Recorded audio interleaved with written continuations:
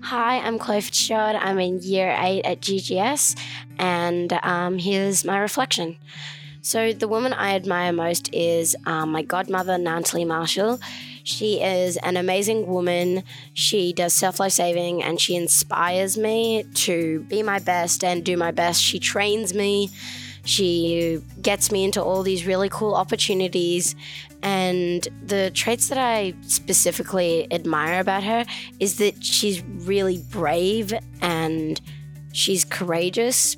She is in self-life saving, which is a very hard and difficult sport, and she always manages to push through and push others onto doing it, and it keeps helping everyone do and be their best. And ways that I kind of try to emulate her and be like her and be my best like she is that I always try hard. I always make sure that I think of others while doing things. I think I do help people try and be their best and show people that you can do what you want to do if you're passionate about it and if you put the time and effort into doing it. You're listening to Be Like Her Live on GGS Live. Thank you.